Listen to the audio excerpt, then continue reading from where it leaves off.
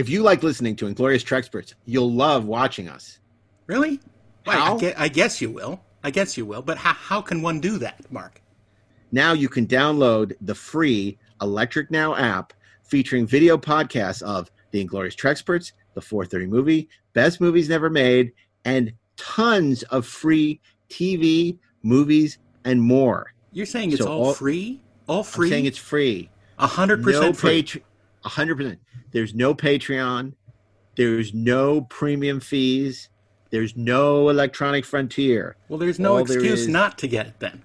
There's no excuse not to. That's what I'm saying. So download the Electric Now app today and start watching us right now. You must learn to listen to the Rebel and the Rogue, or you will not be allowed to come with me to Alderaan. If you're a fan of the 430 Movie, you'll love Best Movies Never Made, hosted by myself, Josh Miller. And Steven Scarlatta, where we explore some of the greatest movies never made, like E.T. 2, Johnny Quest, Beetlejuice Goes Hawaiian, and Halloween 3D. New episodes available every other Monday, wherever you listen to podcasts. Hey, this is Mark A. Altman, and if you're a fan of the only gentleman secret agent with a license to kill and thrill, you should pick up my new James Bond oral history, Nobody Does It Better, available now in hardcover, audio, and digital, wherever books are sold. Do you expect me to read? No, I expect you to buy it.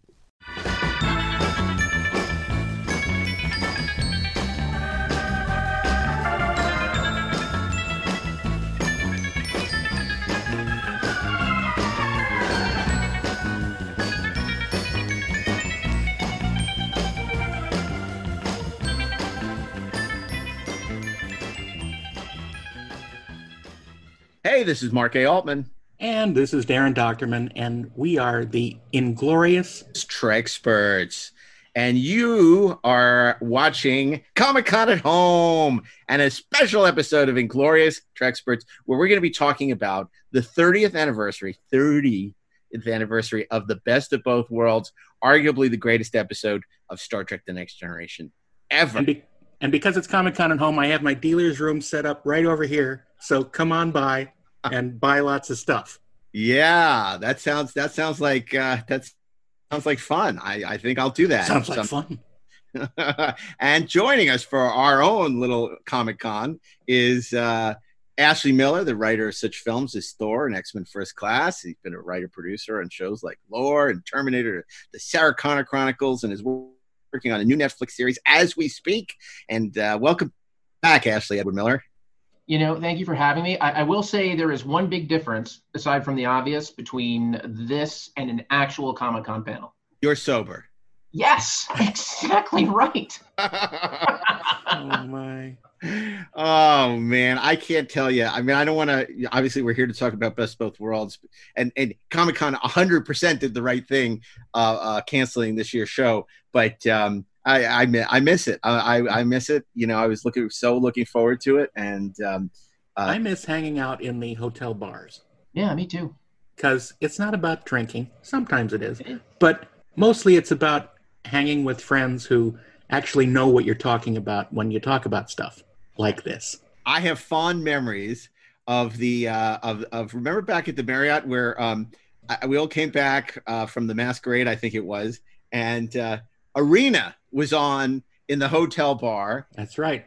They're watching classic Trek, just having the greatest time. And of course, that's when we met the inimitable Dan Poole, who was regaling us with stories of how his dream in life was to meet Stan Lee because he had just made a fan Spider-Man film. And of course, he wanted to show it to us. So we went to get, this is how long it was, we went to get a VCR from his room. And Stan Lee walks by. Oh my God, it's Stan Lee. You believe this? And Stanley goes, Excelsior. Excelsior, yes. And then Dan Poole comes back, and we're all like laughing. He can't understand why. We said, because Stan Lee just walked by. He said, no, you guys are kidding me. You're pranking. And we're like, no, he really did. Couldn't believe it. So he was stunned. He was upset. He was whatever. We watched this film. He said, I got to go to the bathroom. He goes to the restroom. Sure enough, who comes out of the walks by? Stan Lee. And it was like, oh my God, how can this be happening? It's Stan Lee. He goes, Excelsior. And we're just like, this is the craziest thing. And we had just so many amazing memories of. Yeah, and they're all as wacky as that.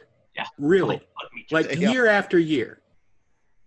Yeah. I mean, everything from yacht parties to masquerade fun to all just dinners. I mean, that's where the infamous phrase, last night we partied, tonight we're going to rage, comes from, because we went to this dinner of about close to 25, 30 people squeezed into a restaurant. And some guy came along and with a bunch of us who were really close friends, and he decides he's going to give a toast. And he stands at the top. Nobody knew who he was. He stands at the head of the table and he holds up a glass and he goes, "Last night we partied, tonight we're going to rage." And it's like, who the hell are you? But the butters of the. We over the years, we've just met so many good friends, and made so many enemies. No, made so many good friends, and just it's really a remarkable time, because it's more than just a convention. It is it's Woodstock for geeks. It's been called, and I think that's true without the mud, because God, we geeks, we don't like the mud. I'd rather go to, but it's really a shame. But I'm sure Comic-Con will come back bigger and better next year, and right. Going to be so anxious to return, and it'll be really, really special. And hotel prices will be $800 a night. Can't wait for the social distancing on the convention floor. Right, going from booth to booth, right? Going from 3 inches to a whopping 8.5 inches. That's right. That's right. Yeah. Well, and it's too bad because, of course, now our kids are, Ashley and I are old enough that they want to go to Comic-Con and they want to buy stuff. And, it's like the dreamer has awoken, and yeah, it's that time, No, it's like, I remember because when WonderCon was canceled, my son was like, he had his whole list of stuff he wanted to buy. I said, "Don't worry, we'll get it at Comic-Con." So I said, "Don't worry, we'll get it next year."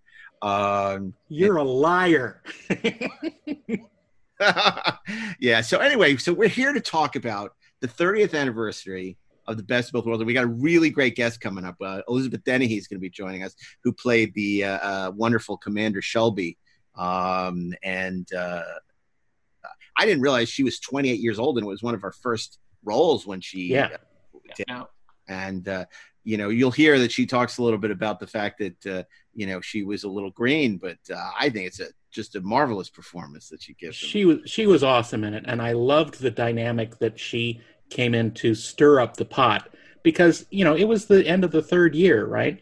And so we were a little bit jaded with how everything was happening on the Enterprise, and I think that this new fresh blood coming in to maybe conflict a little bit with our happy family was a good thing.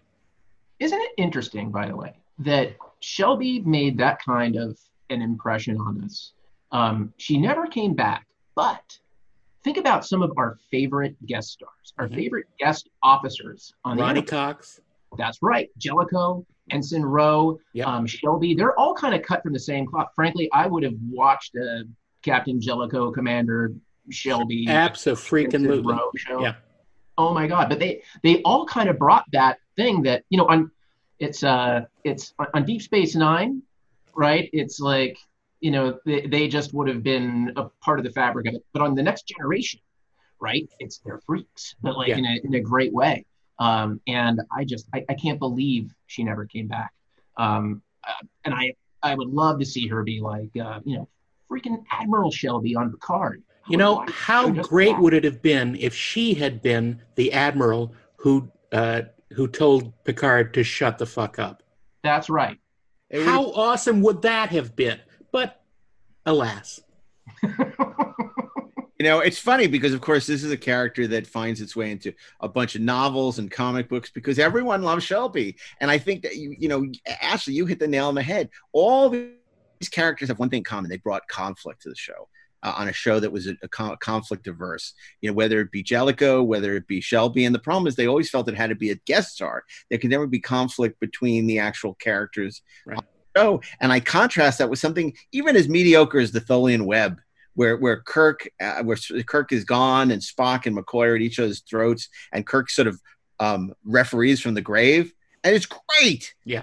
Oh, and Next Generation just really always felt, and I loved it. We all do love Next Generation, but felt that the show, the 24th century, we had evolved beyond interpersonal conflict. And I don't think that's ever going to be. And it felt like the drama was shackled somehow by that. Absolutely. Yeah. But Roddenberry always insisted that that's how it was supposed to be. But you point out the Tholian web, which I think was just prima facie evidence that that was never really the case. That I think that, the idea of what Star Trek was evolved in Gene's head as opposed to what it actually was. But again, when you got the best of both worlds, that sense of there's blood in its veins, man, was just amazing. Roddenberry's box didn't really exist until Next Generation. Mm-hmm. Right? Reinventing the myth of Roddenberry, because there was never that on the original show. There was plenty of conflict. And I think also his Roddenberry's box, quote unquote, was taken to extremes. Especially, this is sort of a seminal season for Next Gen, because of course it began with Michael Wagner, who had just finished Isaac Asimov's short-lived Probe series for ABC, being hired to run the show after Maurice Hurley left after sort of the disastrous season 2. He had enough. It was, and that's a whole nother episode. And Wagner has basically a nervous breakdown, can't handle it, can't do it. And they bring in one of his proteges, a guy who he had worked with on Probe and had formerly been a network censor of Standards and Practices, Michael Piller. And Michael, to his credit, immediately realized what the show needed. It needed to focus on character.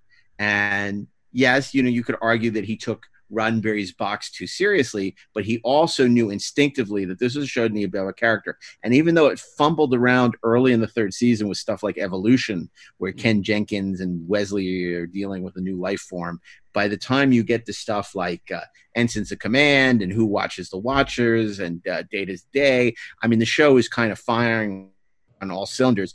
But I think the show, and Brandon talked about this when we had him on too, he was just an intern who had abandoned, who didn't like Star Trek and then got talked into watching Best of Both Worlds. And that was the show, I think, that brought people home.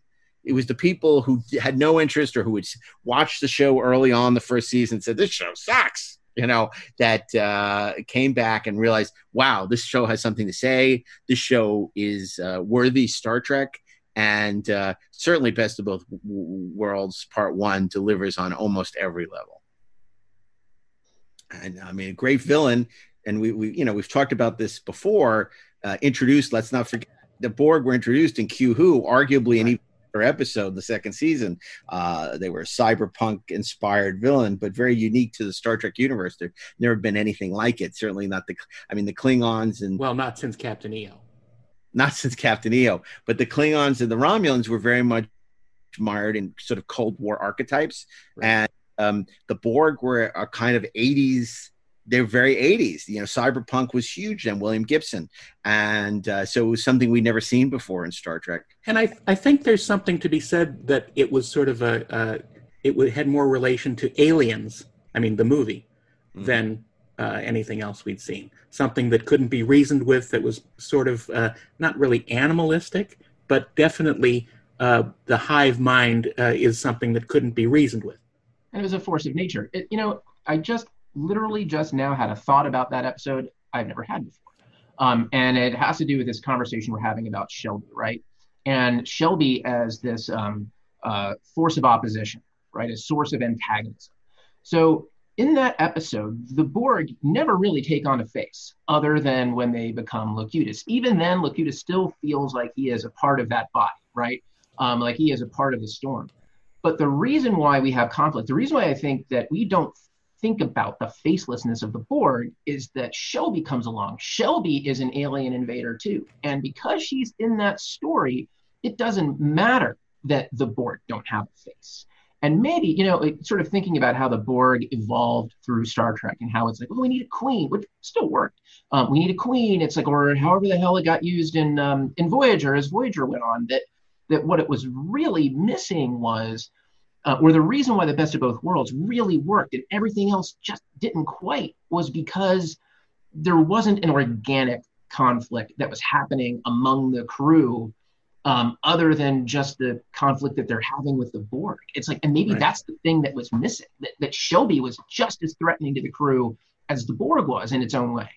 Oh, totally. Interesting. Yeah. I think you can go even deeper because I think, what it does so well is it weaves the A and the B story in a sense that the story is about Riker confronting his future. And is he going to abandon Picard? Is he going to abandon the Enterprise to take this command? And then ultimately in the sci-fi story, he has to decide, is he going to abandon, Picard and take command and do what's necessary, even though it's going to lead to the death of his mentor. So character and the sci-fi story merge so perfectly. And, with Next Generation, that was a big problem, particularly in the fourth and fifth season, where the A and B stories didn't connect at all. And one might work and one was a total disaster. And then this, it just seamless. But again, the great part about Best of Both Worlds, certainly part one, is that without Shelby's influence, the Enterprise was probably going to be destroyed or taken over because of the way that the rut that our crew had been getting into, that they weren't ready for it. Yeah. So that's another twist on it. Yeah, she was right. And she needed to kick them out of their complacency. Yeah. They were very complacent. And I want to ask you guys personally, do you recall what your reaction was when you first saw this episode back, 30 years ago? Very Absolutely. Well. Yeah. I was sitting, I remember watching it for the first time, back then, a big television was maybe 30 inches, big CRT. And I'm sitting in front of it, like cross-legged, like I'm a little kid watching Saturday morning cartoons. Well, you were a little kid. I'm obviously a grown-ass man, but I'm sitting there like this. And as Mr. Worf fired, and I just kind of went like right into the screen. I just was blown away by that. I remember what time it was. It was amazing. Well, I had videotaped the entire first season of Next Generation. Basically every week was a new hope that, it was going to be more like what we wanted. And it never really got there until about the third season. But I remember when I watched it, I thought, oh my God, this is great. Particularly because of the character of Commander Shelby. And that she was there to kick these boring people in the ass, basically. Because honestly, I thought that Next Generation was pretty boring. And, I had really obviously come to like it in the third season, which is not to say there weren't worthwhile episodes in the first and second season. Remember, not at all. Some time on the sets at this point and, was really trying to like the show, and force myself. But then, episodes like Who Watches the Watcher and The Survivors, that season really raised its game. And I was excited about the show and obviously excited about the finale. This is the time of 26 episodes. But, it sort of sputtered around towards the end of the third season. There were a couple of clunkers, I couldn't tell you specifically, but I know that, that was the season, I think, of The High Ground. And there was a couple of clunkers. And then I think Tin Men was that season, if I'm not mistaken. So a couple of episodes, not all that exciting. Tin Man. And then, from the moment this starts, all of a sudden, Shelby comes on and she's a whirling dervish and she's powerful. And let's face it, she's sexy. We're all in our 20s. I mean, she was, she was great. And she was a powerful, strong person who knew what she wanted. And it's like, wow, and this is a military ship. And it's like seeing her families, but this is how it should be, right? I mean, and she's trained and she's competent. Yeah. And it's really exciting. And by the time you get to Mr. Worf Fire, and then To Be Continued, and that wonderful musical sting, I don't think you can underestimate what Ron Jones did for this. Mm-hmm. So rare that the music actually was helpful to Next Generation. I think the music made it more boring most of the time. Right. And Ron Jones just took it, and he took this to 11. And then that dun dun dun dun dun dun. And I'll tell you where I really missed it. I recently rewatched it, but I watched that recut version that they did for Blu-ray where they turned it into a movie. Right. So it seamlessly goes, but it doesn't have the dun dun dun dun dun dun. and I much prefer that on the actual episode, going to the cliffhanger, than the sort of seamlessly cut version of it. So you prefer the dun-dun-dun.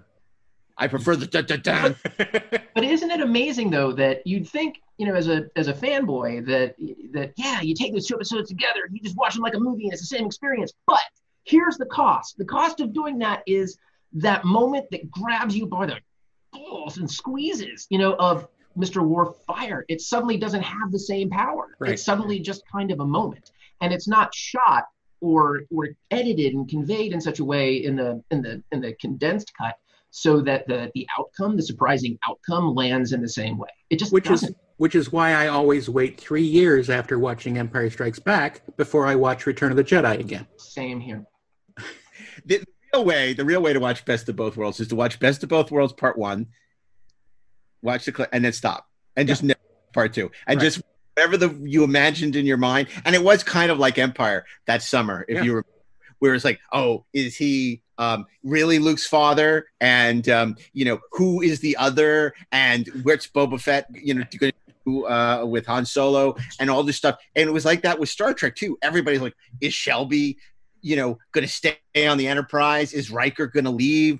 Are they ever going to deborgify Picard? I mean, these are the questions people were asking, and it was great. And it was great because it got people talking about Star Trek. Right. It was time, I really feel like, since Star Trek 2, where like people were like really talking about it. Like the was covering it, and there were a lot of articles in TV Guide and magazines, remember those? And they were talking about like this amazing cliffhanger, and it was actively in the zeitgeist. Even the jocks were talking about freaking Star Trek, man. I mean, that was the weird part. Don't listen to the jocks. I know, but just like that, I had football players like who were like living in like this suite next to me, and those guys were talking about the end of Next Generation. Dun dun dun dun. No.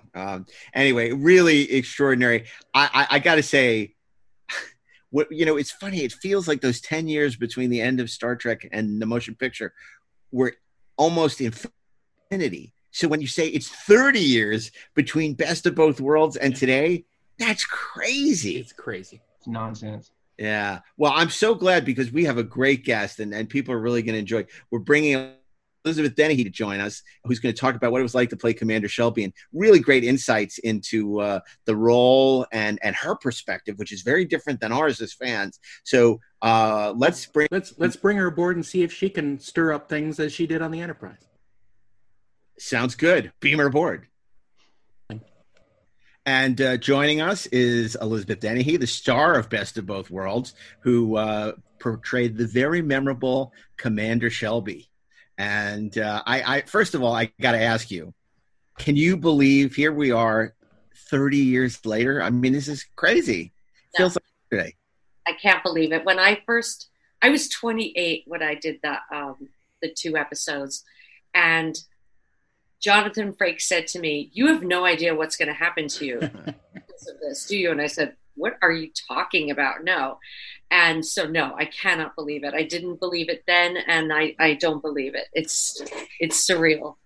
And what's remarkable is television is filled with cliffhangers, and but other than Who Shot JR, I can't think of certainly no cliffhanger comes to mind that has become as much part of the zeitgeist and become like sort of a pop culture classic as the resolution of the cliffhanger for Best of Both Worlds. I mean, do you find that's what everybody tells me, but at the time, I don't think any of us were aware of how momentous it was. I mean, certainly we knew that it was the first cliffhanger that Star Trek had ever done. It was the first time anybody questioned Riker's command. So we were breaking ground, but we couldn't have predicted that people would still be talking about it 30 years. Right. Yeah. Sure. It's really interesting because obviously I went back and rewatched it in anticipation of doing this episode. And obviously it still holds up remarkably well, particularly that first hour. And you're great in it. So I wonder if you can tell us a little bit. Was it sort of the traditional shows up on breakdowns, your agent calls you, says go in for this thing called Star Trek Next Generation, and you read with a bunch of people? The very first convention I went to was in St. Louis, Missouri, and I was with George Takei, and I was absolutely terrified. I was so scared because I was afraid that the fans would hate me because I never watched the original series. I didn't know Riker from Picard. I knew nothing. I was an actress going on yet another audition.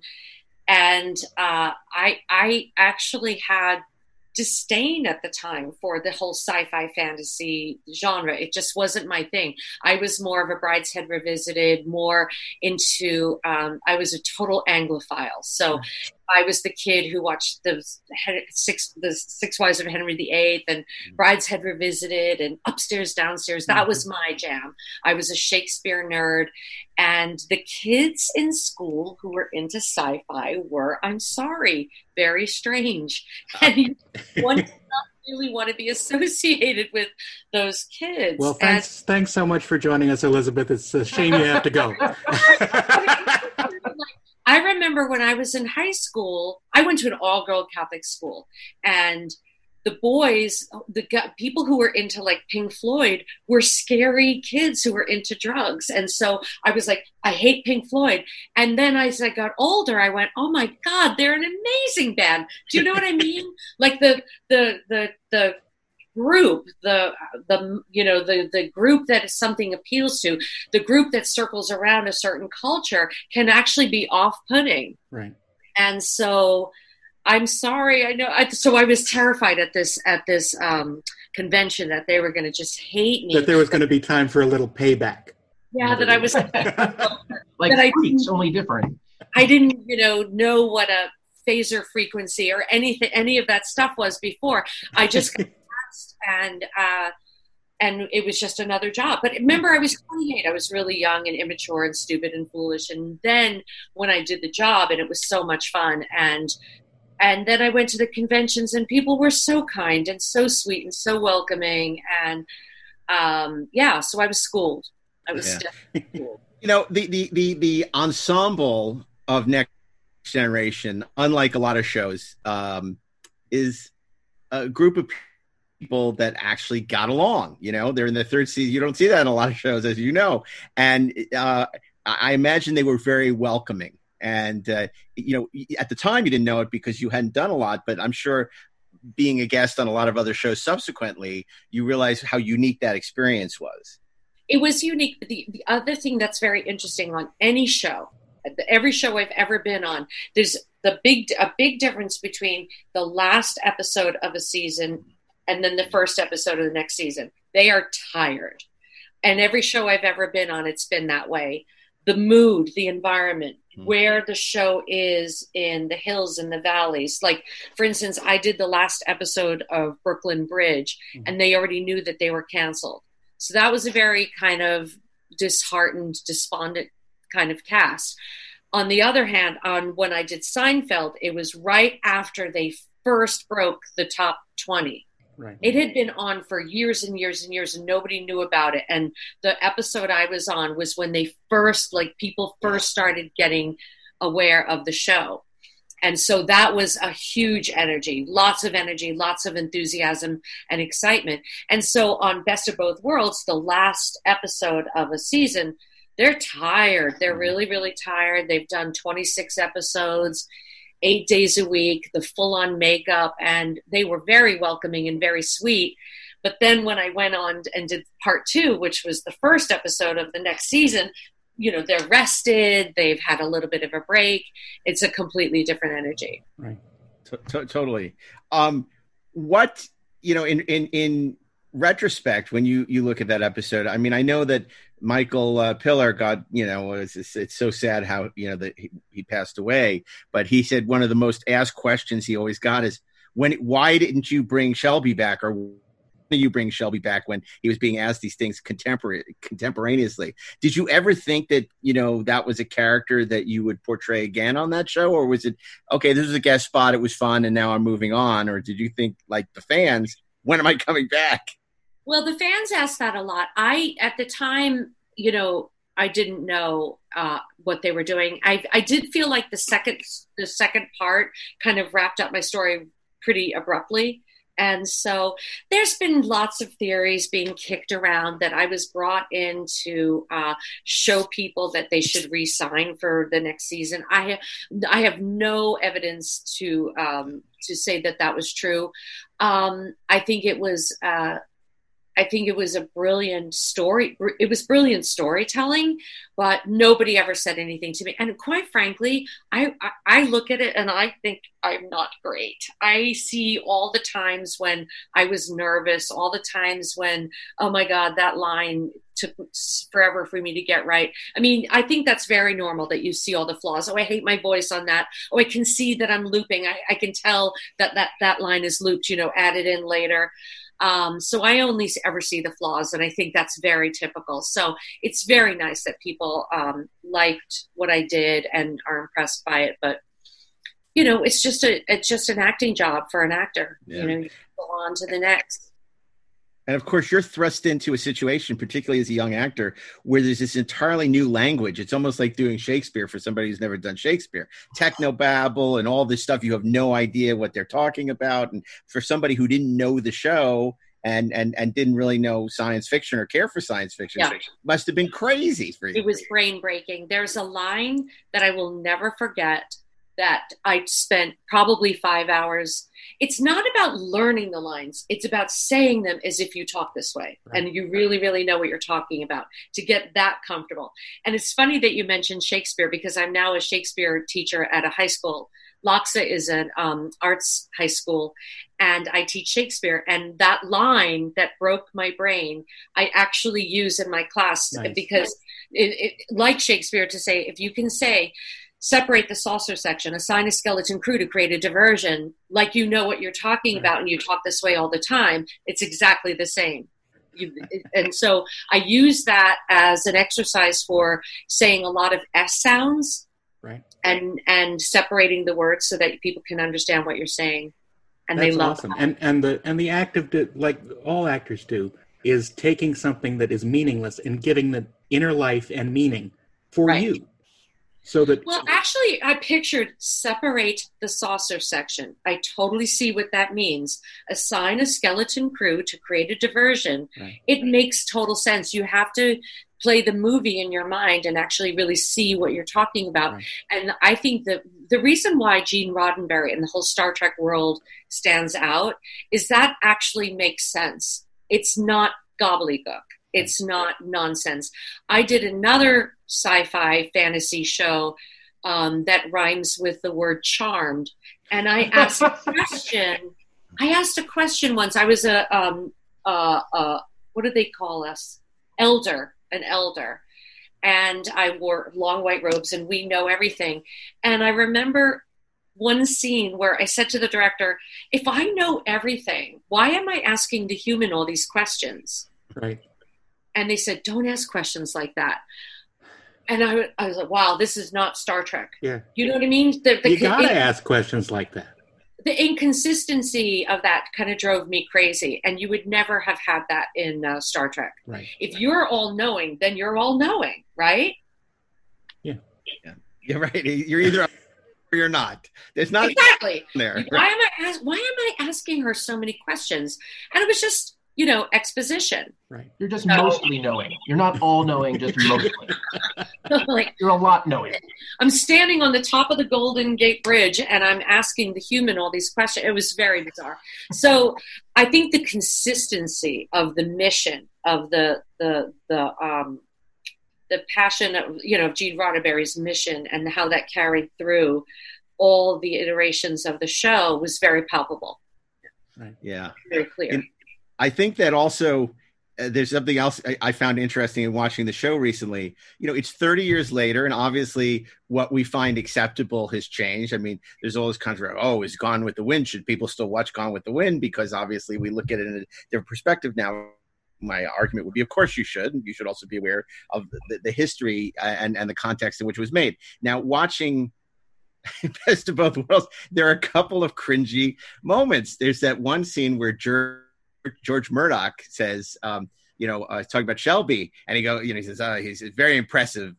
Picard says, very impressive. He says, only an old man's fantasies. And this is supposed to be the enlightened 24th century, and it's such a pillar kind of like 90s line, and it sticks out like a sore thumb, and it really dates it. And even my wife, who's a huge Next Generation fan, watching it says, "Oh my God, Riker would never talk to a man the way he talks to Shelby."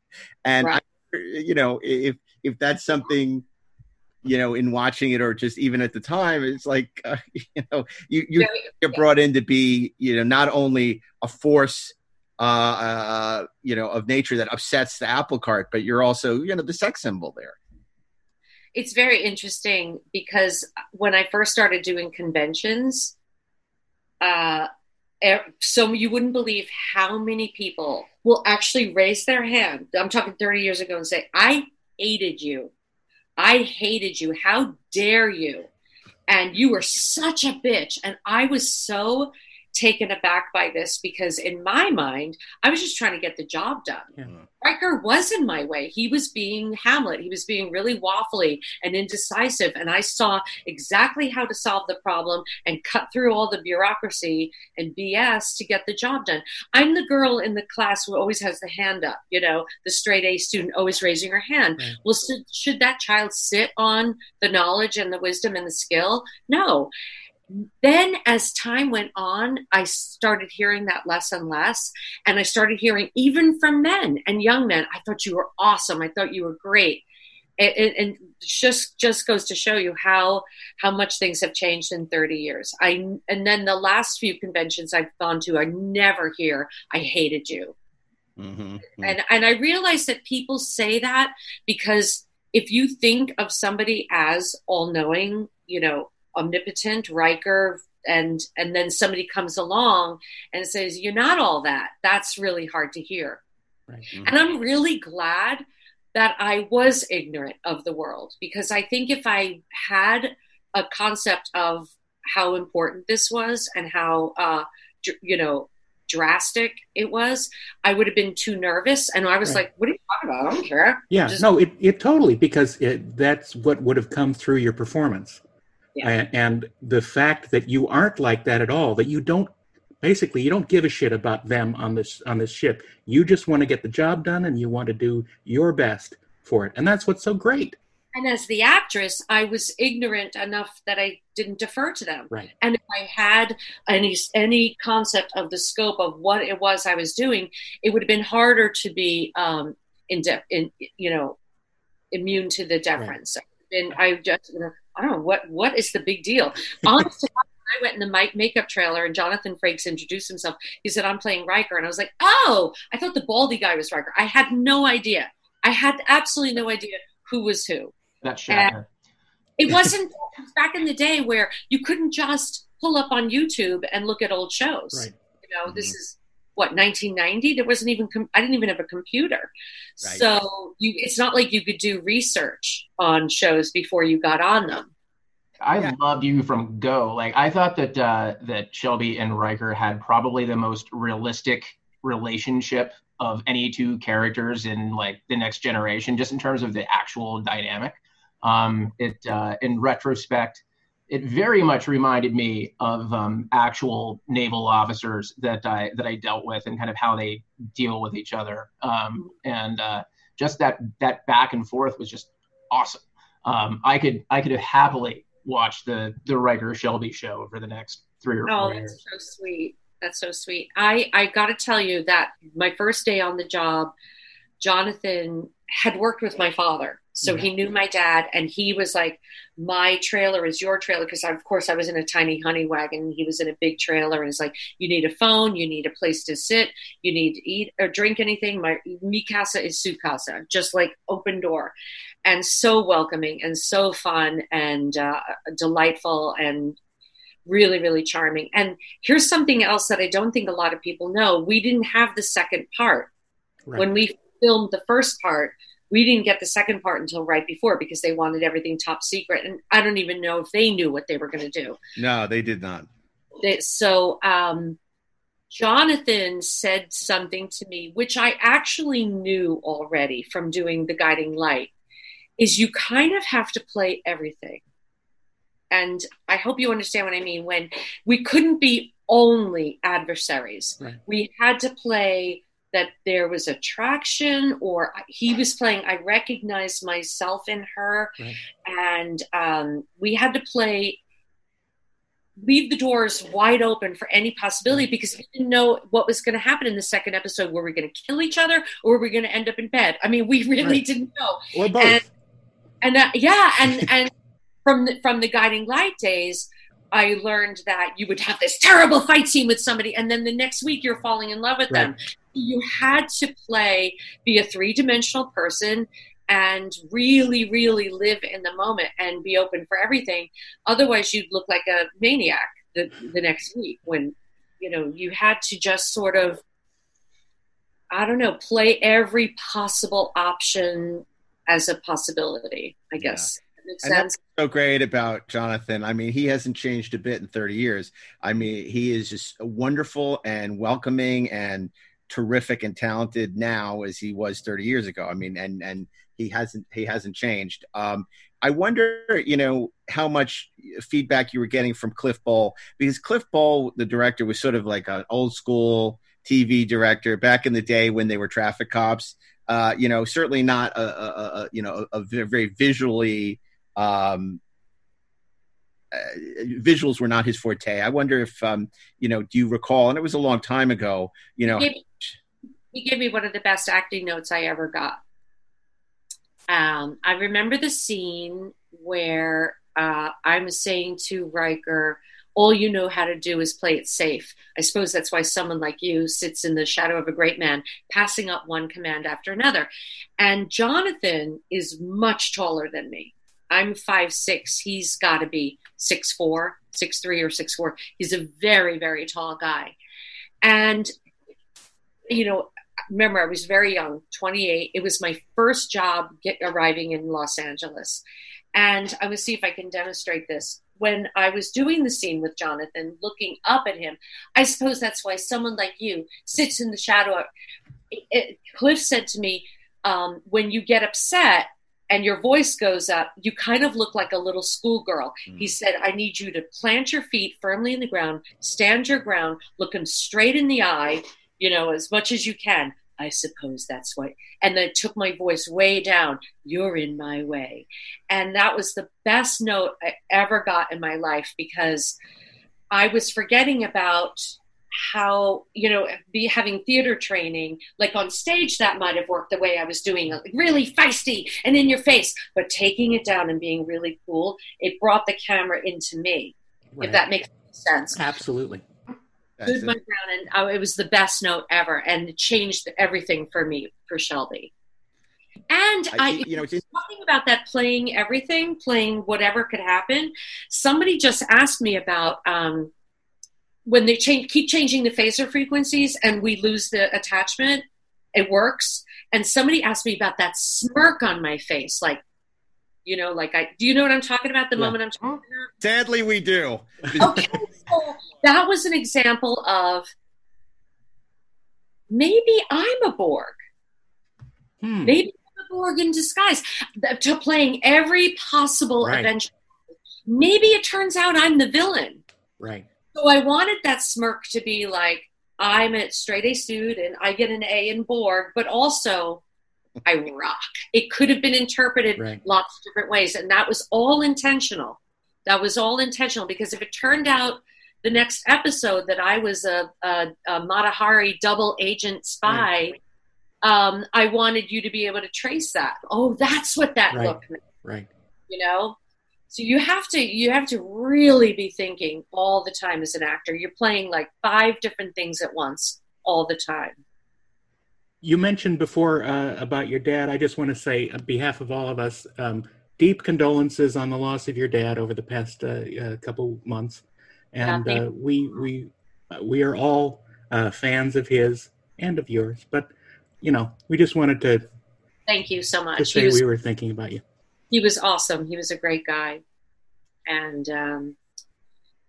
he was 81, and when he hit 75, he really started to physically decline. So it was, the worst part was not being able to go. He and his wife live in Connecticut, and we wanted to my sister and I, who live out in LA, wanted to get on a plane, but there was just no way. Yeah. There was no way. So hopefully we'll be able to celebrate his life in grand style when this nightmare is over. Hope so. Yeah. Yeah. I think the first time I ever saw him was in Foul Play as a kid. And I took notice of him then and was always a fan ever since. Obviously, so brilliant. And a much better movie subsequently. Not that I don't like Foul Play. It's funny listening to you talk about how you were playing the role. Boy, I sure liked your version of Best of Both Worlds Part 2 a lot better. Because, of course, famously, Michael Piller tells the story of how, he thought he was leaving the show. So he wrote the show into a corner, knowing he wouldn't have to get them out of it. And then he re-ups his contract and has to come back and has no idea how to resolve this situation that he's put the characters in. And it was sort of a thankless no-win scenario in a sense. How you're facing an unstoppable foe and now you have to stop them.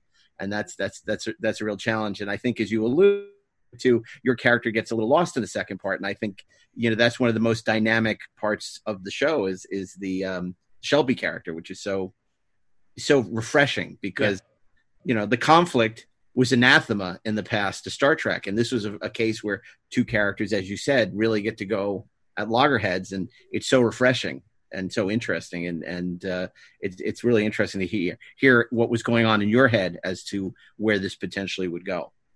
Yeah. I was mostly concerned about not gaining any weight over the summer. Barbecues. No. Oh my God. I had to spend because we picked up right at the, fire. And then we had to pick right up there after a 3-month break. Right. Wearing a skin tight spandex jumpsuit. And I was in New York visiting family. And I ate nothing but fruit. That was all I was concerned about. Was matching. And they had a new hair person came in, and she was like, I would have done something differently, but we have to match. So, yeah. That's fascinating hearing the machinations of putting on a show. It's great. Thank you. It's so funny because you always think that are more, I guess, highly evolved than they are. And then I got on the set and I was really impressed by the BORG costumes and everything. They were actually with all those tubes and lights and couldn't pee. But the other side of it is when we get hit, we literally are like, is that a 3 or a 10? This is 3. A 10, you go flying out of your chair. I thought, this is really how you do it? Did a stunt coordinator have to teach you that scale? Like, here's like the 1, the 2, all the way to the 10? Oh, mm-hmm. They had to teach us the scale. And, I was surprised that they hadn't come up with anything more scientific. It's really funny when you're on a film set and like you've got digital now, and my son is a film student at NYU, and what you can do, the technology and animation and CGI, and yet at the end of the day, when that microphone is on, everybody has to be quiet. And if a plane goes overhead, you have to stop filming. It's amazing how far a lot of things have gone. But at the end of the day, you got to be quiet if there's a plane. It's funny to me. Or a siren goes by. The basic rules still apply to everything. We're all doing a show out in the backyard. Yeah. Yeah. I have to tell you a funny story about, do you guys know who Seth MacFarlane is? Sure. Of course. So he did this show called Blunt Talk, starring Patrick Stewart. Yeah. So I am friends with Adrian Scarborough, who plays the little redheaded guy who was Patrick Stewart's really good friend. And they are really good friends in real life. So Adrian Scarborough came over and he said, hey, you want to go to the premiere? And I was like, awesome. So we go to the premiere, and it's at the WDGA, the theater on Sunset Boulevard, and theater, yeah. And Jonathan and Marina and Gates and everybody's there, and I sit in the row with all the Star Trek people who I had just seen days before at the convention. Right. And Seth MacFarlane gets up on stage and he's saying that he's a Star Trek geek. He is obsessed with Star Trek, knows every line to every show, and his dream was to work with Patrick Stewart. And so when he got the opportunity to do the show, so later on at the party at the Chateau Marmont, I grabbed my sons, one's an actor and one's a filmmaker, and I said, let's go test Seth MacFarlane. And I go up to him and I said, hi, so you're a big Star Trek Next Gen fan? He goes, yes. And I said, I'm Lieutenant Commander Shelby. And Seth MacFarlane looks at me and goes, well, that means you're Elizabeth fucking Dennehy. I suppose that's why someone like you sits in the shadow of a great man, passing up one command after another. Battle bridge. He said every single one of my. Oh my goodness! And my boys, my kids were like, "Who are you?" They were like, "Are you really cool?" It was so great, and that could have gone badly. Right. If you know. It could have gone very, very badly. I was really taking a risk, but it was awesome. Yeah, if you had called him out on his fakery. I don't remember you. That would have been so embarrassing. He knew every line. It was incredible. That's hilarious. My sons were so impressed. Well, if they're not going to bring you back on Star Trek, they should bring you back on Orville. I think let's set the fine. Absolutely. I would love that. Totally. Well, this was a delight, and I know we all can't believe it. 30 years, one of the great TV cliffhangers of all time, and you are such an important and beloved part of it. So thanks for taking the time to sit with us and talk about it. Of course, anytime. I'm sorry we couldn't get down to Anaheim. I like going to conventions. I know. Now I like going to them. My first one, I was scared to death. Rain check, because we were luring you down with dinner at Morton's and the whole Megillah, because and then it got canceled, and then we said, okay, well, we'll do Comic-Con then. We'll just push. Well, we used to go to NAMM every year. Mm-hmm. And we'd get a hotel room, stay down there, make a weekend out of it. We love it. Yeah, I was very disappointed. And I even like going to Las Vegas. We drive the whole way. I make my boys drive. So yeah, no, I'm sad. I any excuse for a good meal and a couple of drinks. Absolutely. I know, and it's San Diego. It's obviously there's much worse things going on in general. Obviously, over 100,000 people have lost their lives, but it is sad that Comic-Con isn't happening. It's such a special thing for a lot of people, and it's just a sense of camaraderie, and particularly after the isolation of the last couple of months. It was something for people to look forward to, but I'm sure next year, everyone will party like it's 1999 again. Absolutely. So I think there's going to be a spike in the next couple of weeks with all these protests. I think this was it's a trauma inside of a trauma. Yeah. You know, we're going through very traumatic times right now. Well, anyone who actually listens to science and listens to the scientists as they should, I think is expecting a second wave of, I think it's the people who think they're epidemiologists based on their Facebook posts that don't believe it. And I'll go with the scientists every time, but that's just me. So let's look at Italy. People who've gone through it before. Yeah. For evidence. Exactly. Yeah. And South Korea just closed their schools again, so the whole thing is just it was the best of times, it was the worst of times, and right now it's the worst of times, but this too shall pass, hopefully. So I teach Shakespeare. We put together this evening of Shakespeare scenes, and the world got canceled right before we started our tech rehearsal. So the head of the theater department and the principal were like, well, you have to put something together. So thank God I was so clever to be quarantined with an NYU film student. Right. Because we zoomed all 33 of my kids, 14 scenes. He edited the whole thing together, and oh my God, I'll never complain about a tech rehearsal in a play. Never again. This was so hard, but it's been very strange. It's been very, very strange. It's amazing that Zoom has become the glue that's keeping people together. It's a weird sense of. The day before my father went into the hospital, it was his first Zoom. The whole family got together and had a Zoom. The reason I did it is because I was going to have him read King Lear with my kids, because I didn't know what else to do with them with the show being canceled. I thought, I know, I'll teach him how to pull the text up on half the screen. We'll read the play.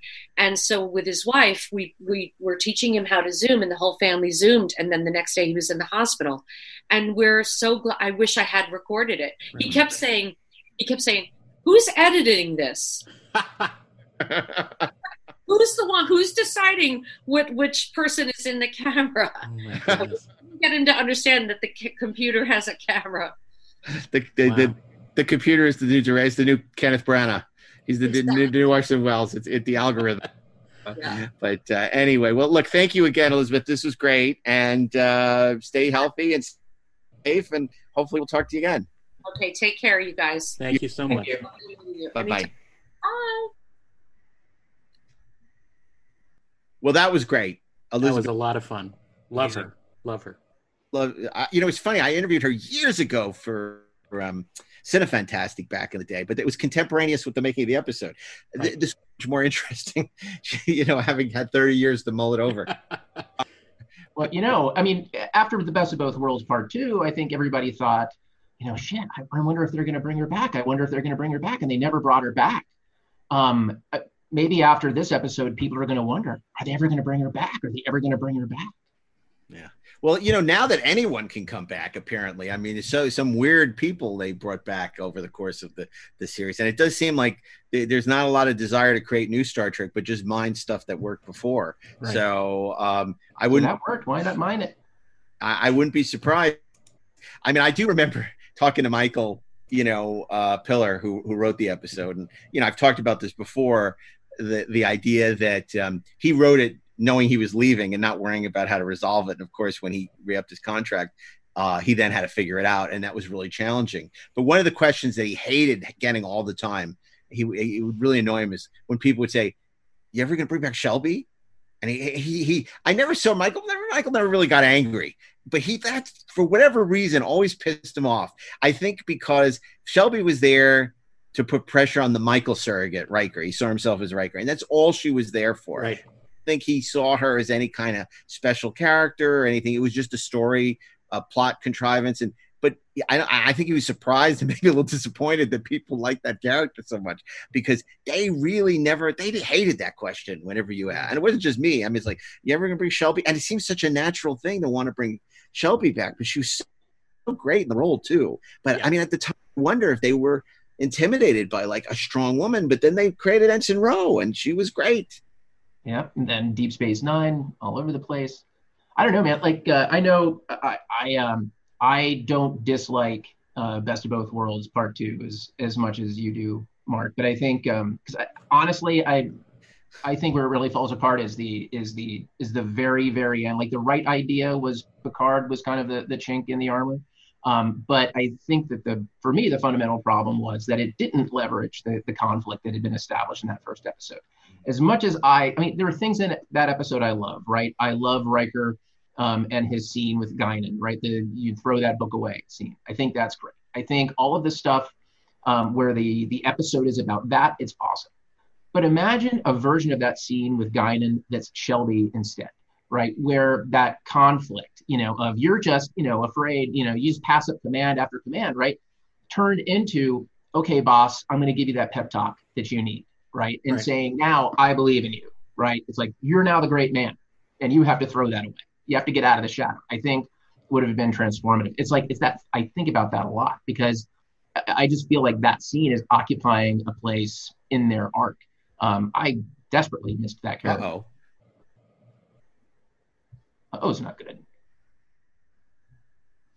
Yeah, I totally agree. And I have to say that, I don't hate the second part. I thought it was a challenge to make that satisfying. I mean, I do feel it cheated its way out a little. The Kyushu, the Melbourne, he didn't have to make a decision because it was destroyed at Wolf 359, right? Right. Okay, but it would have been more interesting, I think, to see Riker have to make the tough call that do. And I would have loved to have seen, Shelby come back and see her advance in her career and him question his choices, like, that he wasn't as driven. But okay, that didn't happen. It didn't happen. So forget it. And the fact that really, I think if you look at Best of Both Worlds 1 really feels epic. It feels like a movie. 2 mostly takes place in Data's lab or Bay. Right. Once they grab the card, it's like we're sitting in the lab. Yeah. It doesn't feel big. Nobody else knows what to do. Nobody else can do anything. That's the problem. It's a structural issue too.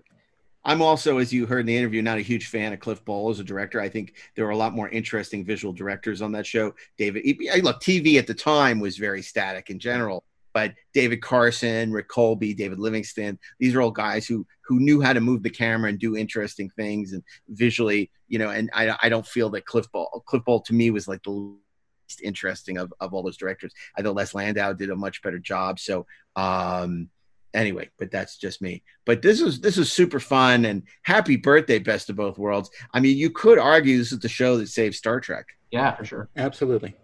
It definitely changed the perception so many people had. And for, a lot of the people watching this, they probably weren't even alive when this came on. It changed the conditions of the test. Right. Well, maybe yesterday's Enterprise saved the next generation, but the Best of Both Worlds turned Star Trek back into a phenomenon that now it's 30 years later. It's a colossal waste of time.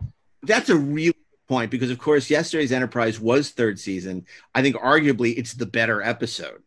But yet it's Best of Both Worlds that's the one that turned Next Generation to a phenomenon. And that's because of the cliffhanger. Yeah. And because, at the end of 26 episodes, you have people coming back and wanting more of that fourth season. Or the Cliff Bowl hanger. Right. That the bowl hanger. I can't end this installment of Inglorious Trexperts without acknowledging that the Best of Both Worlds also paved the way for one of the great Next Generation episodes that was about to come, which was Family. Yes. Right. Oh my God. In Star Trek, where they actually dealt with the repercussions of Best of Both Worlds. Right. And small, intimate story that in many ways, sort of paved the way for Picard, for better or worse. And it paved the way for Picard to completely ignore all those things. And it paved the way for all good things on the plus side. Of course. It did. Family is an extraordinary episode. Jeremy Kemp as his brother, and to see Picard sort of stripped bare figuratively, emotionally, by this rape, which is what it was. Right. It was really remarkable, and at the time, pretty extraordinary. And it was not. I know there was a lot of resistance to do that episode because it was, Star Trek on Earth. There was no trekking, and resistance is futile. And it was so good. It was so good. And then, of course, Best of Both Worlds really paves the way for First Contact. And we'll have Brandon Braga joining us in a couple of weeks to talk about First Contact. And that's a great show to look forward to. And speaking of great shows, we hope you enjoyed this fantastic San Diego Comic-Con at Home panel featuring the Inglorious Trexperts. And if you enjoy the Inglorious Trexperts, you can listen to us every Saturday, wherever you listen to podcasts, at Inglorious Trexperts. And if you want to watch us, you can visit your favorite app store and download the new free Electric Now app.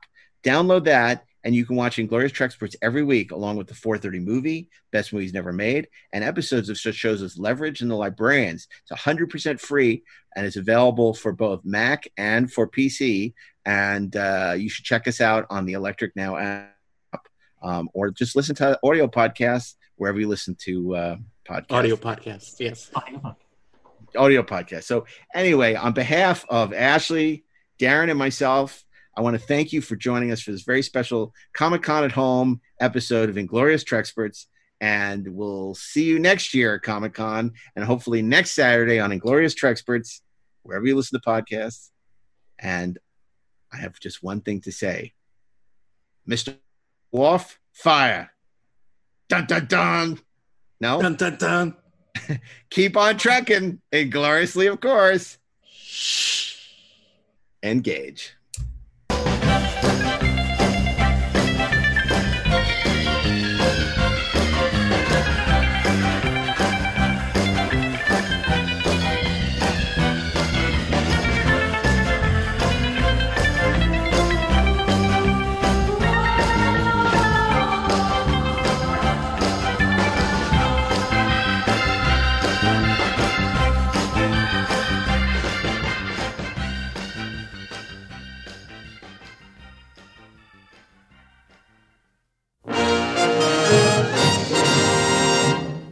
This show is produced by Dean Devlin and Mark A. Altman and is an Electric Surge Network production.